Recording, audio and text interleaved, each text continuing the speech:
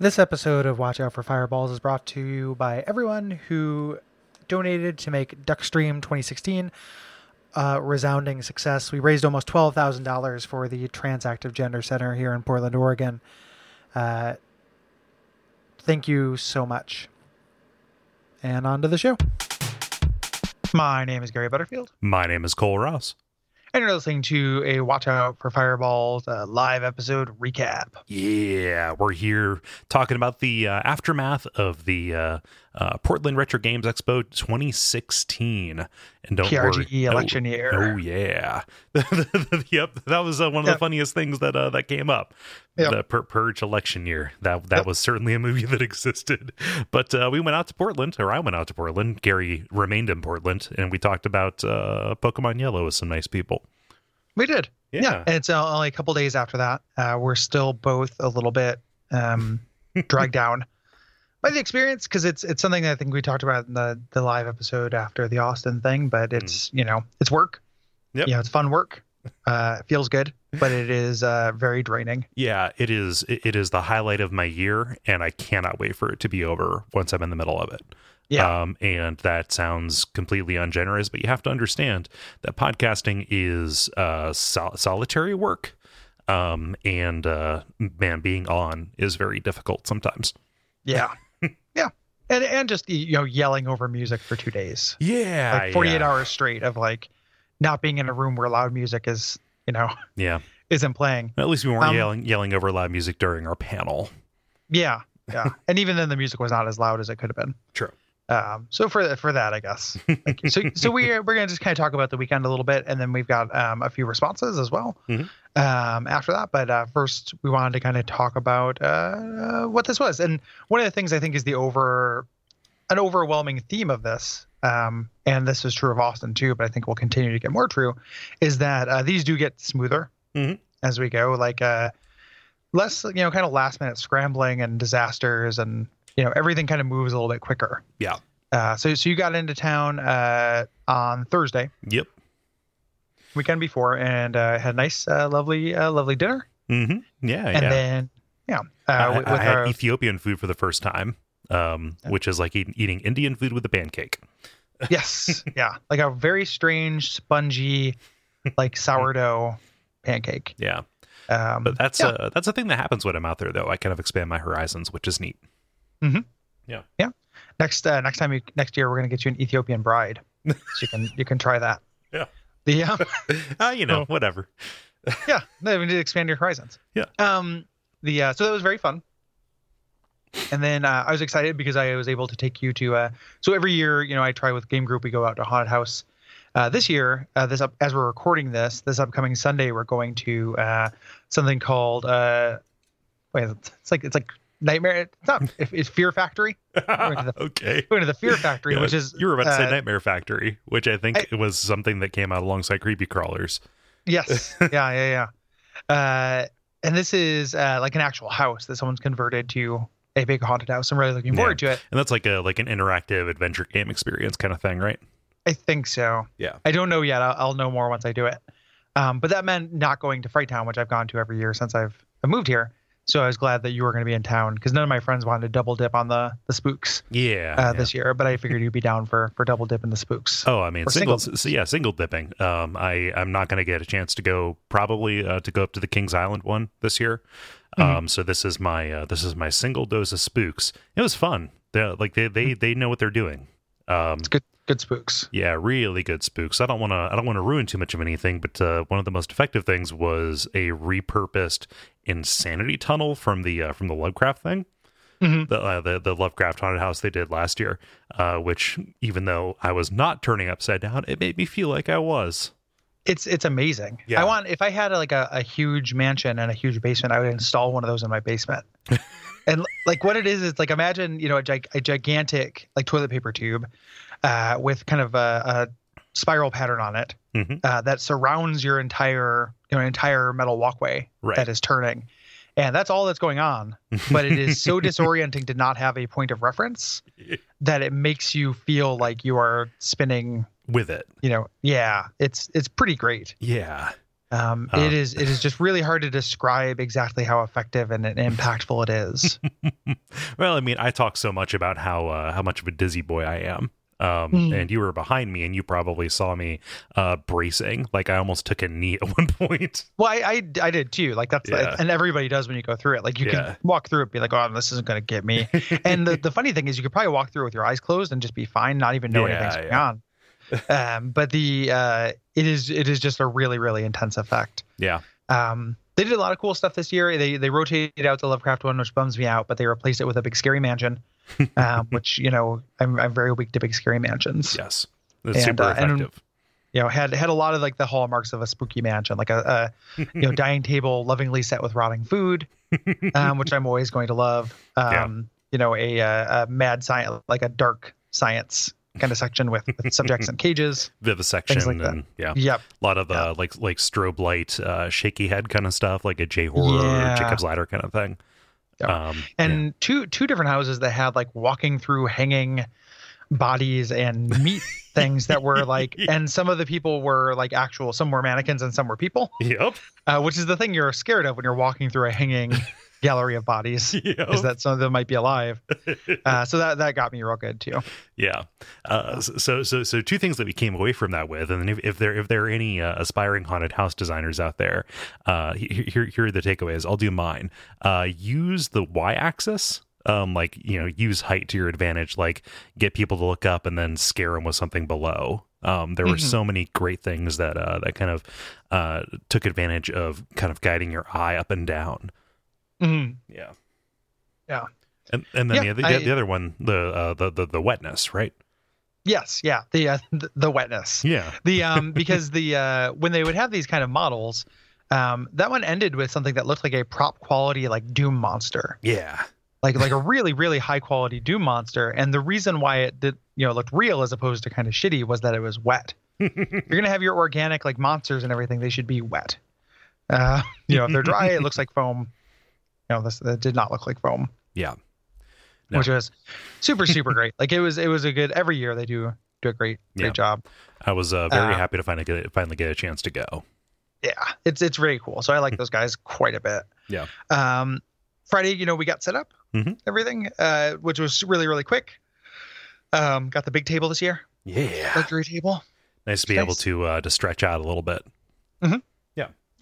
And we got the Pokemon thing set up, which set up the board. And I guess we'll talk about it when we get into it, but that did not work out the way I expected it to. Yes. Yeah. Which is fine. Yep. Again, there's no governing body we're beholden to. Yeah. So that night whenever we do this, we have kind of a friends only. We do a public meetup and then we do kind of a friends karaoke party, and that was really fun this year as well. Yes. I think that was successful and smooth. Again, a couple of people dropped out, which is a bummer. Yeah. But it was super fun. Yeah. You tried out your Halloween costume. I did. That was like, I didn't know whether I was going to do that. I wanted to get some drinks because it's, as being somebody who's like semi self-conscious, my Halloween costume, which there are pictures of now, as the Ken Levine golden mean, is a skin tight. Like I bought a raver tight, golden shirt. It's not a costume shirt. It's supposed to be just for people to go to dance clubs and wear this like super tight golden shirt. And it's an XL, but it just hugs my frame in its entirety. Yep. So it leaves nothing to the imagination. Yeah. Whatsoever. And I was a little bit nervous about it, but decided to do it after getting a couple drinks in me. And that was super fun. I think it was again, just smooth is the word for like this whole weekend, because it just like, without a hitch, like in the past, like that's always been fun and like pretty cool. But every once in a while there would be a thing where like, like some people like didn't get to sing, or some of my friends are there and they're not meshing really well with like my PRGE friends. Yeah. They're doing fine, but they're just kind of talking to themselves. And this seemed like everybody was kind of like in good spirits and, just kind of participating along for the ride. And our pop-up comment game was on point. That was really fun. Yes, yeah, everybody's Bob is the MVP of that, I think. I don't think anybody does that better than Bob does. So go Bob Mackey. Yep. In that respect. Like so that's people don't know, at VoiceBox Karaoke you can do little pop-up video messages and we just use them to make jokes. That's how we got Riff to come out. Just kind of tempt him with the making jokes because he does not sing in public. But that was great. Yeah. It was very fun. Yeah. Saturday was the show. And Saturday's the long day. Like, there's a huge crush of people right at the beginning. The line goes almost all the way down the length of the Oregon Convention Center. And boy, oh boy, that first hour, nobody's interested in us. Yeah, yeah, because they do an hour where you can get in, you can pay to get that hour extra access, and that is meant to appeal, I think, to people who are like hunting down treasures. Yeah, and it's mostly for shopping, but I also think that's kind of weirdly silly, just because like it's such a weird proposition, these things, because I can get. So there were a bunch of things I was looking for that were kind of video game related. After I didn't find them at the show, I just went home and bought them on eBay for about the prices they would be at the show. Right. And in some cases cheaper. So like one of the big things I was looking for this year was like, I like weird old handhelds. I'm going to get a Gamecom because I want to play that weird Resident Evil 2. Yeah. That's on Gamecom. And I found the game. There's like $25 at the show, but I couldn't find the system. And then I went home and bought the game and the system for like $50 total. Yeah. And the game was like $8 in package. Oh wow. On Amazon. Like it was like they're not rare. There's no scarcity with a lot of the stuff. So the people who are getting in for that, I don't think they're looking for the things that are actually unique to the show, which are like the weird stuff. Right. Like that, either the art, which like that section is always kind of like less populated than the dealers, or just the like, I didn't even know this was a thing. Right. That's kind of the actual unique draw, I think. Yeah, it's a little bit baffling, and I always feel like a jerk when I'm standing at one of those booths, like checking the price of something. Right in front of the people. Like I will try and walk a little ways down and then come back. But yeah, it is a strange phenomenon. Like there was only one thing that you specifically, like everybody had clocked this like arcade mural kind of thing, like the marquee. Yeah, the marquee. There we go. For Dungeons and Dragons Tower of Doom, right? Yes. And like that was spoken for, like some Texas tycoon billionaire. Yeah, man. Like the oil guy from Simpsons got it. Yeah. And he did a power move where he was like, I'll give you $100 to ship this to me in Dallas. Yeah. Yeah. So he got that, and that was like, I really wanted that. I need it for my oil barn. Yeah. These are the Towers of Doom, environmental doom. Like, I really wanted to have that above my bedroom door because, like, oh yeah. Tower of Doom, pretty good. And it was beyond my novelty, price. It was like $45, but I probably would have got it. Yeah. But sadly I didn't get a chance to do that. I found a guy also had the long box version of Kingsfield, which I've been looking for, but it was also sold to somebody, and that person like had a sold sticker on it. And that person was just going to an ATM or something. It wasn't like a Texas billionaire strikes again. But they're like, I'm Larry Butterman, your Texas twin, and I'm here to snake all your shit. It's the Country Mouse version of Gary. No, Larry Butterman. It was not a Larry Butterman striking again, luckily. I hate that guy. Yeah, he's the worst. He keeps on doing donuts on my front lawn. It's awful. Yeah, man. He does everything I want to do but can't. Let's talk about what we did pick up as far as the show, and then talk about kind of booth interactions and stuff. Yeah. So what we did was, and I think we talked about this in the main episode last week, is we had a TV set up with Pokemon Yellow on an emulator, a little controller swinging around the front, and we are trying to, as a convention, get everybody to catch as many Pokemon as possible. And we walked in, like we had a little thermometer on the side of this chart. I had a chart with all the Pokemon, like, oh, we're going to cross it off. We're going to fill up the thermometer. I was thinking, if we get 100, I'll feel okay. Like, we're not going to get all 136 that you can get in yellow. Yeah. But if we get 100, that'll be fine. Yeah. And we got 30. Which is totally, just misjudging the thing, and it did what it needed to do, right? So like for our purposes, like that's a fun kind of idea, but we wanted people to come by the booth. Yeah. And we wanted to talk about Pokemon. Like it killed for that. Yes. Right. Like this thing like drew people saw the sign, and so you see those 151, and there is like, I feel like Pokemon almost has never been more popular than it is now. Right. Like even in the height of Pokemania, it's kind of bonkers. Like I feel like every other shirt was a Pokemon shirt. I don't know if that's like convention. blue car syndrome kind of thing, like just because I've got pokes on the brain. But you're absolutely right. Like every little kid was walking around in a Pikachu hoodie. There were even it's somewhere between like a blue car and an actual thing, because there were definitely more single shirts of that than any other property. Mm-hmm. I think I would definitely say that. Yeah. Just tons of Pikachu, every merchandise at every booth full of Pokemon. Yeah. This year was the first year I saw like a really significant like ROM hack and fan game presence. Oh yeah, of Pokemon. yeah. Like several booths had these like Pokemon quartz and like these weird kind of fan made versions of Pokemon stuff. So Pink, like Pokemon Black Orb edition. Yeah. Yeah, exactly. So like so much Pokemon. So it worked in that respect. It just didn't work in people catching a bunch of them. And the reason being is that Generation 1 is a huge slog. We had, first of all, we had to like cheat and get it so we had unlimited Pokeballs, Right. which we should have set up from the beginning, but didn't, because cash is so tight in that game, and for no particularly good reason. It's basically a finite resource. Yes. Yeah. It's super tight and also really hard to come by. And then there would just be like somebody couldn't just like pick up the game and just kind of catch something. There are long stretches where there's like nothing to catch really. Right. Or nothing new to catch. Yeah. Like, you just have to kind of to grind around. Yeah. And new areas where you might be able to catch some new mons. Those are behind some of the most tedious dungeons in video games. Yes. Yeah. And this is all stuff we talked about in the episode last week. Yeah. At least briefly. Yeah. But we had some real heroes who just kind of like soldiered through all of the Zubats and Geodudes. Yeah. Some people who were just kind of like hung out and did it. And it, so it worked even if we caught far fewer than we thought we would catch. Yeah. So that was good. I don't know. Did I do something like that? Like that sign, like people would come up, like they would fixate on it and just like laser sight in, go up, stand at it, look for about let's say 5 beats, and then look at me and say, "What is this?"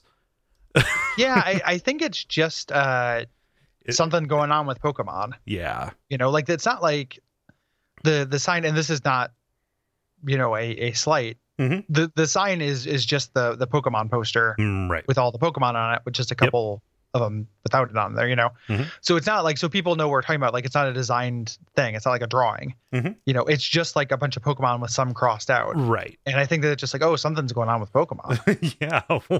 Why is my favorite Pokemon crossed out? Or do you not like him? Is he gone?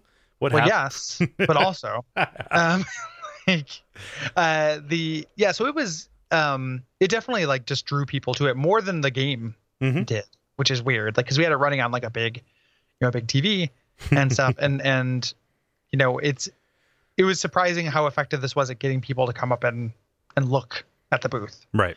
I think that for future years, when we decide what we're going to do for next year, or future live shows, this is something to keep in mind. Like we obviously can't do Pokemon again, right? But having some kind of whatever the public presence is, having it right up there as kind of a big poster with, big graphics from the thing, right? Might get more people to stop by. Yeah, I like designing those big things. Like that's a lot of fun. Yeah. So it was pretty much just like a big long weekend of that at the booth. Like it was a huge parade of kids. Something I noticed, and Nick, who was so gracious as to help us out this weekend, also kind of remarked on this. A lot of people who came up like already knew about us. Yeah. Like our consistent presence there has actually started to like pay dividends in a weird way. Yeah, and I think this happened last year too. Where people would come up and there are people who I recognize who will pop up and it's like, oh, these are once a year friends. Yeah. Like I recognize this person, but they're not, I don't remember their name, but it's like, oh, I associate them with this place. Yeah. And see them here. And it's working, in the same way that all of our, the entirety of our approach to growing the network has worked, where it's like a little bit every time. Yeah. Like we haven't, when we did the live show, the actual panel, it wasn't like, we had the sea change and the room was filled. It was like, oh, there are 5 more people here than there were last year. 5 to 7 more people. Yeah. So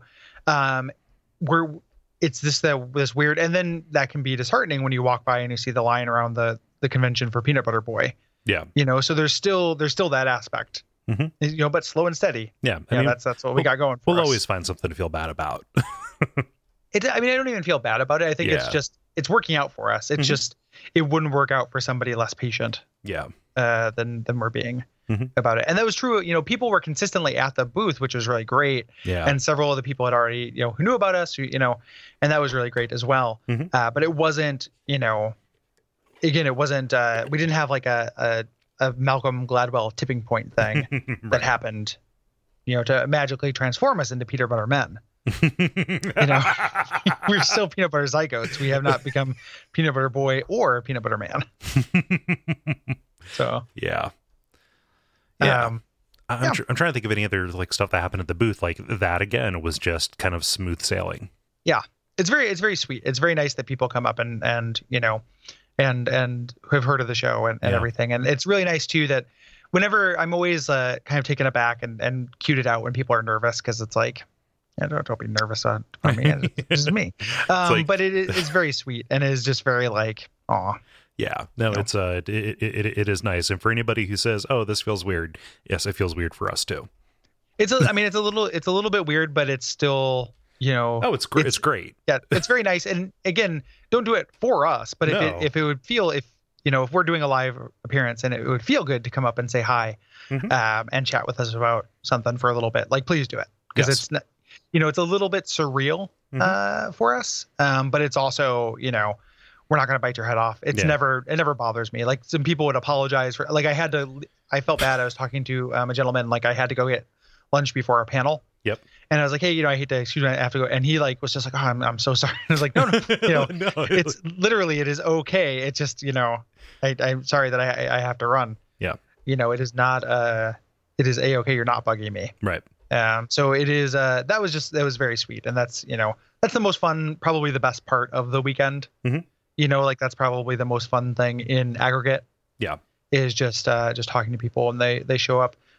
Lots of little, because we had Pokemon, there is an element of like, hey kids, we got the rare candy. Come on up and, snatch a bite. Like, and then we had to, so lots of explaining to parents that like, your kid might have like an abject suffering button, but look out, because if the kid like Googles that and then like learns about cummies from us, I want you to teach them about cummies when they're like of appropriate age. Right. It should either be you or the state. So. Yeah, exactly. Like it, in a better kind of an education system, they learn about cummies at school. Since parents, the states' rights issues, like exactly. Parents have to deal with that.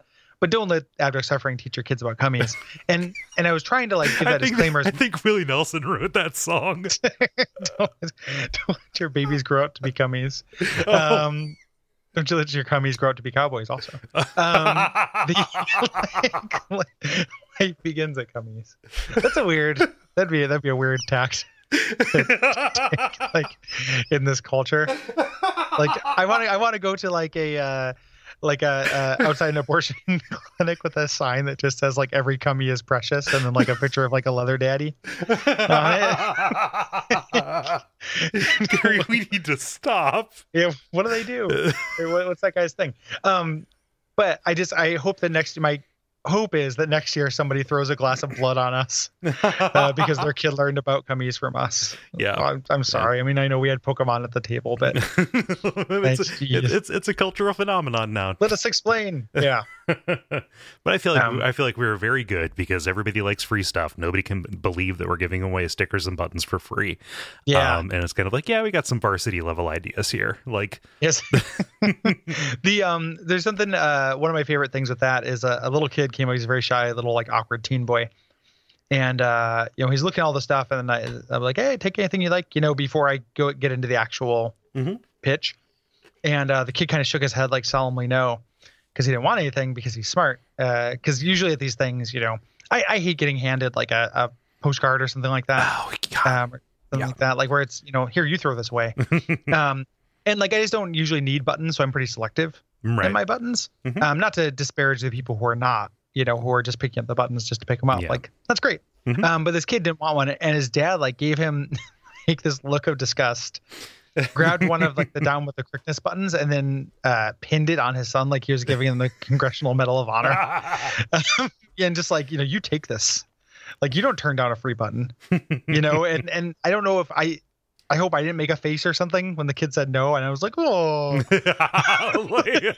I hope he wasn't doing it for me. The sad man. The sad man wants you to take a button. Yeah, I don't think it was for me, but it was very funny. Yeah. And then that of all buttons, like oh great. That button's been around for like 3 years now. It's great. Yeah, it doesn't. So every once in a while I'll see one at the convention, and it's like it's pretty good. Actual panel itself, you heard the audio of it by the time you're hearing this. I think went pretty smooth. Yeah, which is good. Yeah. No worries there. Yeah. Saturday night we had the meetup at Quarter World, which is really cool. It is less of a panic attack than the ground control. Yeah, it's a little less dense. Yeah. It has a little bit more space and everything. It's a little bit more expensive. But I didn't that night I didn't play anything. Oh yeah, I played like one game of pinball and that was it. Yeah. I still feel a little sick from the day before, being a little hungover from karaoke night. Yeah. Not like Austin hungover, but a little bit hungover. And so I stayed for a few hours, but then had to kind of duck out after about 2.5 hours. Yeah. But that was really nice. I love when people come to those, and those are consistently really good times. Yeah. Felt like we had a lot of people there. Got to talk with a lot of people. If I didn't get to talk with you at that thing, I'm so sorry. It's just kind of hard to get around. Oh, I forgive you. I talk to you all the time, Cole. Oh, okay. So we had to split up. Like, I know. How shitty would it be if we were just both over in a corner booth and we made people like just wait talking for about a spot? Shit. Yeah.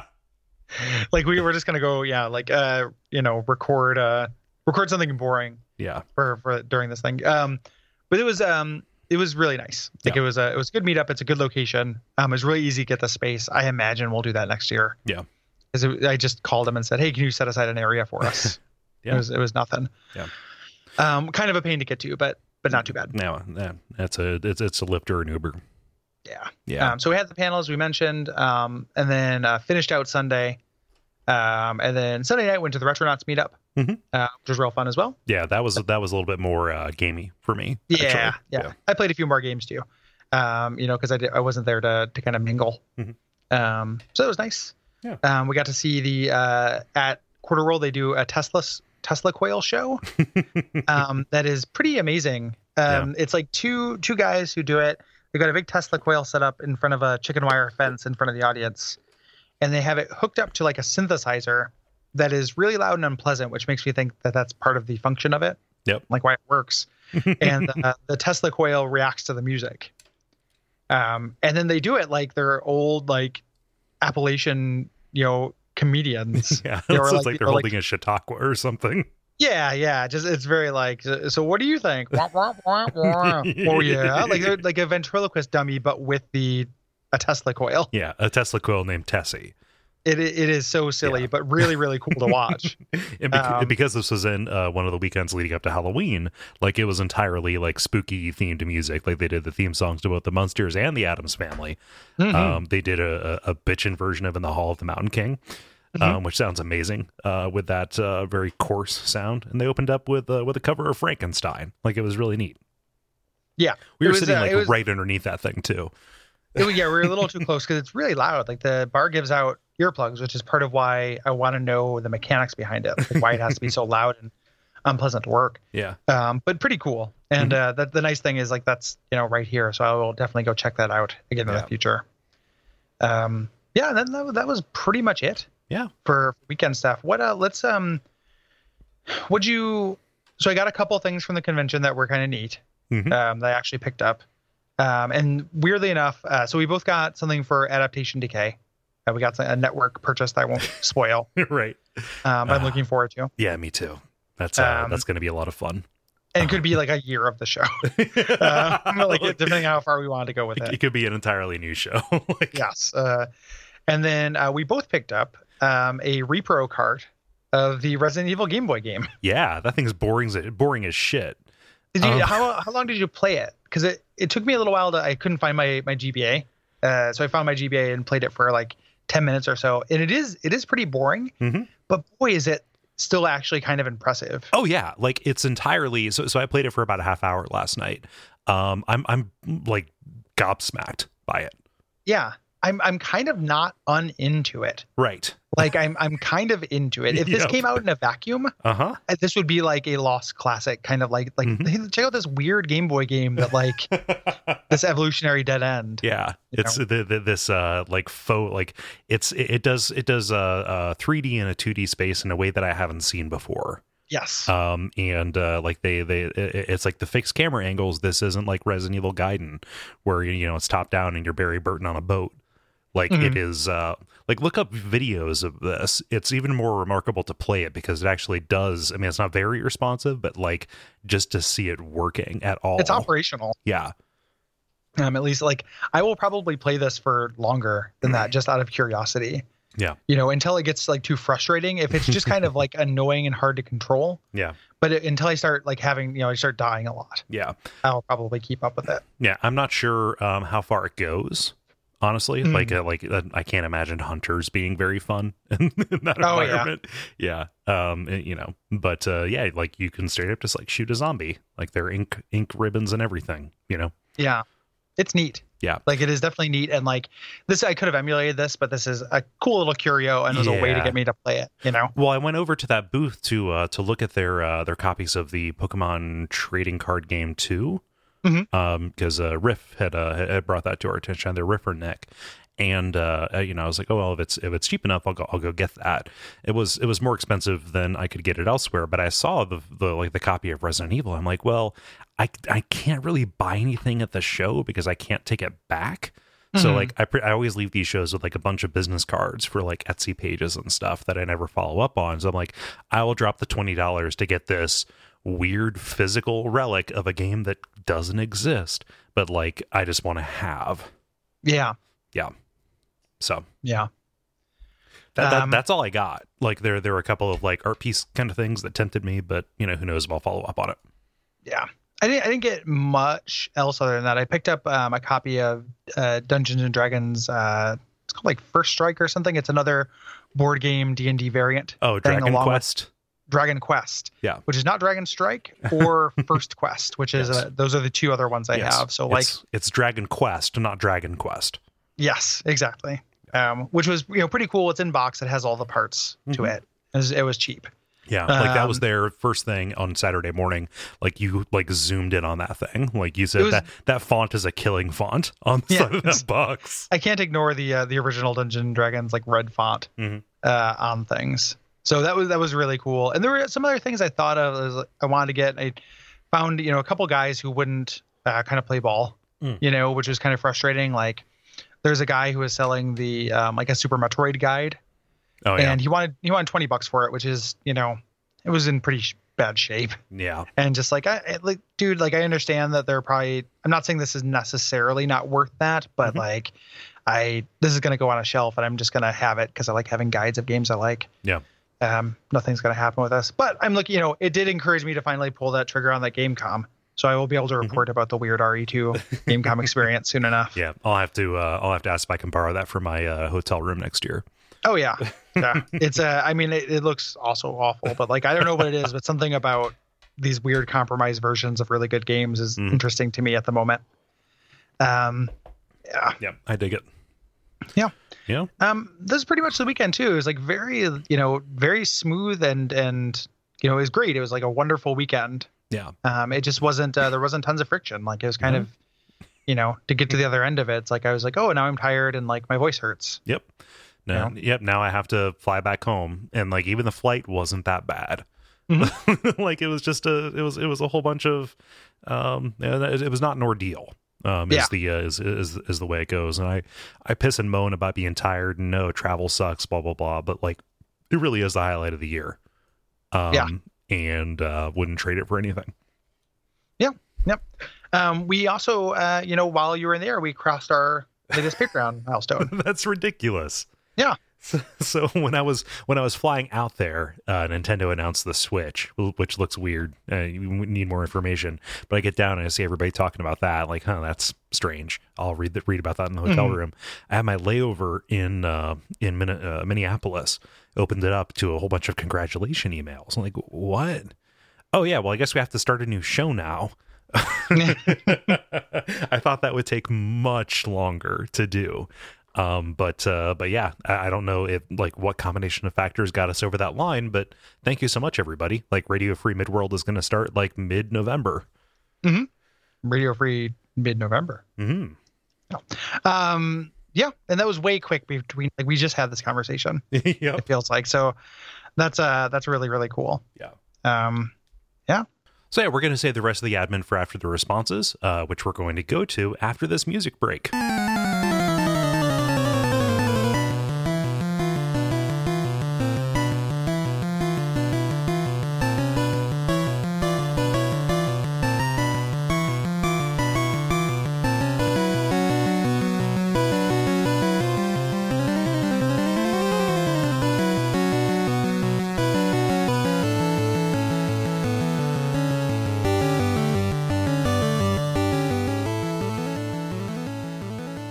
And here we are. We have a handful of responses about Pokemon Yellow. Let's start out with Christopher, who says, just writing in to say shout out to Butterfree for being basically the only viable strategy to beat Brock in this version. I about misread that and said Bork, and that would have been pretty fun. I thought you were going to say that shout out to Butterfield for being the only viable strategy. Yep. Also true. Gary Butterfield, the only person who has ever beaten Pokemon Yellow. Fuck you, Brock. You say Bronk? So many great Bronk. names for Brock. Bronk, I'll kill you. He's a good dog, Bronk. Yeah. Butterfree is how I did it as well. Yep. And I think we talked about that in the last episode, how the starters really do make a big difference. Yeah. Kind of surprising. Mm-hmm. So, surprisingly. Yeah, and that's going to take us very smoothly into this question from Brian, Dr. Static from the Slack, who says, discussion prompt. Do you feel that it is beneficial to Pokemon as a franchise to limit the starter Pokemon economy? As an example, would Pokemon really lose anything if you were able to catch the starters as endgame content? Sure. Like as endgame content, maybe not. And a lot of the games, they do allow you to get, like you usually get the starters from old games near the end a lot of the time. But just kind of putting the other two starters near the end, it wouldn't lose that much, but it does kind of like miss a little bit of identity, I think.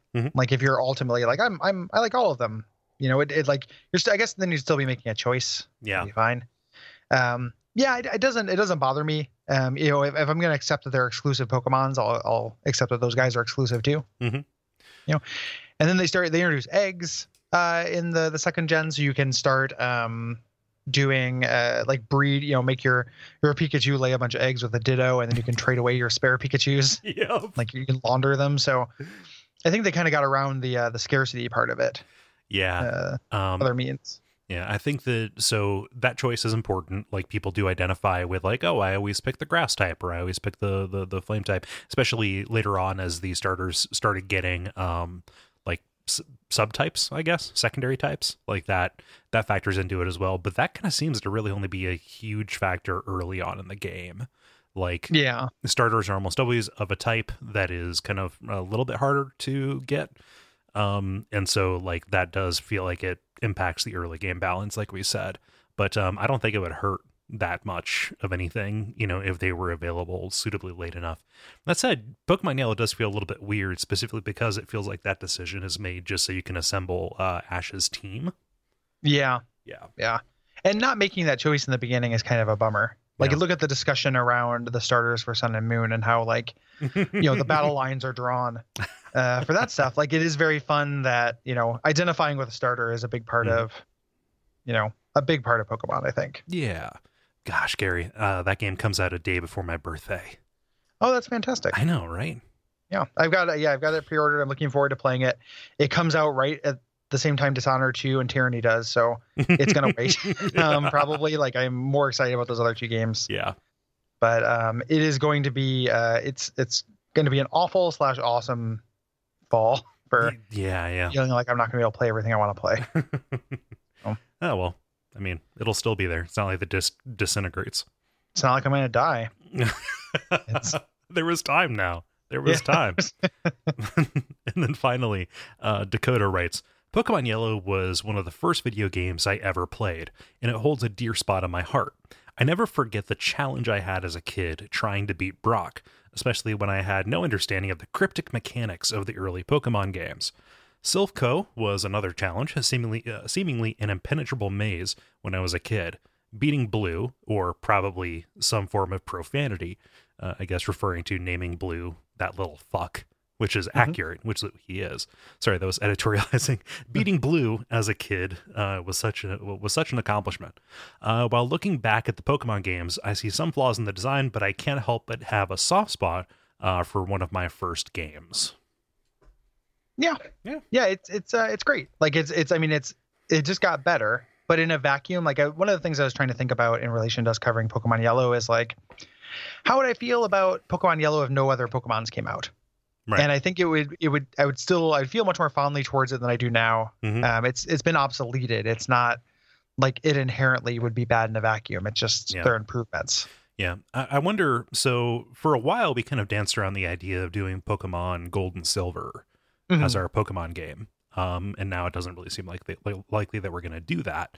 Would that have been enough of a quality of life improvement, or would we still have a lot of the same kind of concerns about just kind of it being a slog?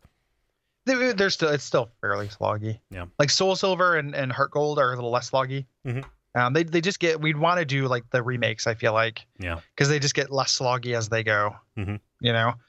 And so what an interesting series too. The fact that they're doing those remakes that are just, so they put out, what is it? The new Sapphire and Ruby. Yeah. Alpha versions, and Omega. Yeah. Which are not that different from like mechanically than like Pokemon, X and Y. Black and White or X and Y or anything like that. It's just updating those old, monster sets and stuff to kind of new ease of life kind of improvements. It's a really weird series. Yeah. And I think that as much as I was like definitely in favor of doing Gold or Silver at some point and like these games a lot, I kind of feel like a live episode where we just kind of cover the generalities of the series was our best bet. Oh, for sure. In a weird way, it's like I feel like, we've got our Pokemon, we covered Pokemon. Pokemon's, super cool. I like it a lot. I'm glad we were able to do it. Yeah. But it would have just like we would have complained about the caves like so much for the first like 3 or 4 entries. Yeah.